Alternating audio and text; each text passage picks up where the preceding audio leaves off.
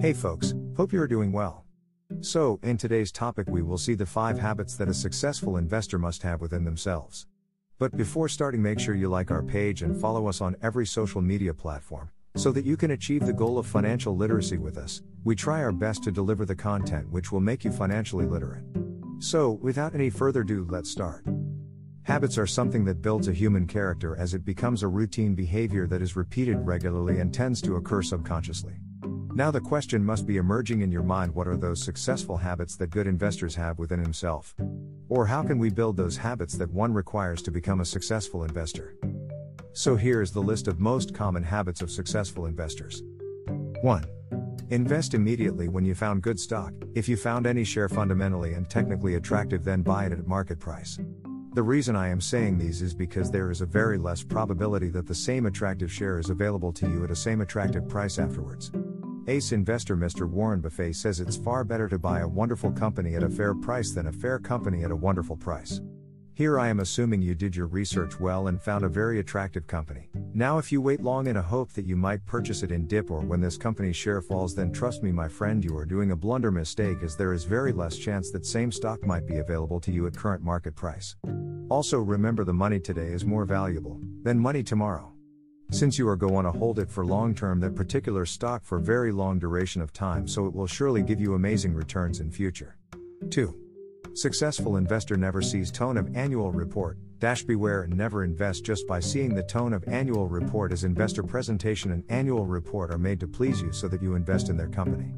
As Mr. Buffett says, the key to investing is not assessing how much an industry is going to affect society, or how much it will grow, but rather determining the competitive advantage of any given company and, above all, the durability of that advantage.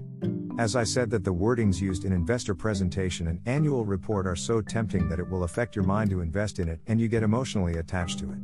And once you get emotionally attached to any stock, then it's very difficult to make rational decisions. A successful investor should always check the facts and figures, as because companies, while publishing annual report, shows that annual report in very balanced way so that it tempts your mind. At this point of time, one should read between the lines. 3.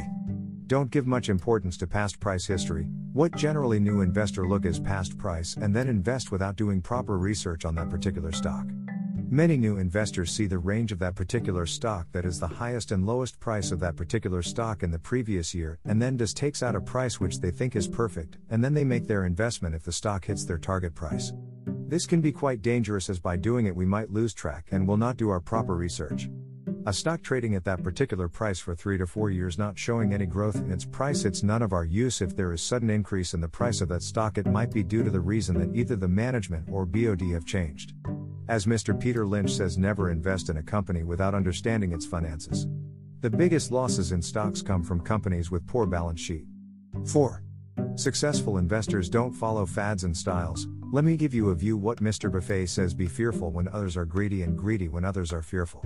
Successful investors don't follow the folks and styles, because when there are any fads, then everyone in the market copies that trend, which leads to rise in the price of stock, and this is a time when an intelligent investor makes money by selling his stock if he was holding, giving him a huge profit. Okay, let's consider an example. In the period of dot-com boom, people were buying stocks in IT sectors, and everyone knows what happened after it. Many intelligent investors made money, but the people who followed the folks, they lost a huge sum of money. Fads or trends might run for months or for some years, but in long run, stock's price will surely arrive in its real value. Also, seeing the fad, it's quite tempting, as prices will be increasing and everyone around you will be investing in it. It will create a FOMO inside your mind, but at this point of time you need to be careful and think from mind rather thinking emotionally, as stock market is a business and there is no such role of emotions in business. If you take decisions emotionally in market, then it's most likely that you will lose money in the market and you will be unable to create wealth in the markets. While there are fads, consider other sectors which are not part of fad, and you will surely find gems within them. 5. Successful investors don't overstress diversification. We always listen that never put all your eggs in one basket. It's true, but also you need to understand these quote meaning properly.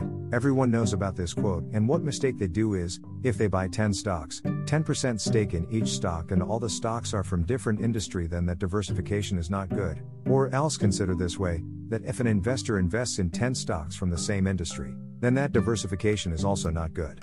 What many investors do is the same: they don't focus on good stocks in their portfolio, rather run for the stocks which they don't understand. Here's what Mr. Buffett says on diversification. Diversification is a protection against ignorance, Buffett once said. It makes very little sense for those who know what they're doing. This is true, to a certain extent.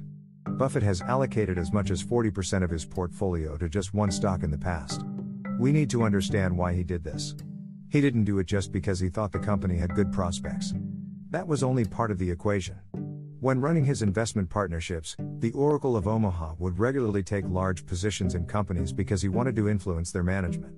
This is almost an activist style of investing. Buffett coupled his desire to unlock value with an insatiable desire to learn about the companies he owned. He employed a method similar to Phil Fisher's scuttlebutt method. He learned everything he could know about a company before making a substantial investment.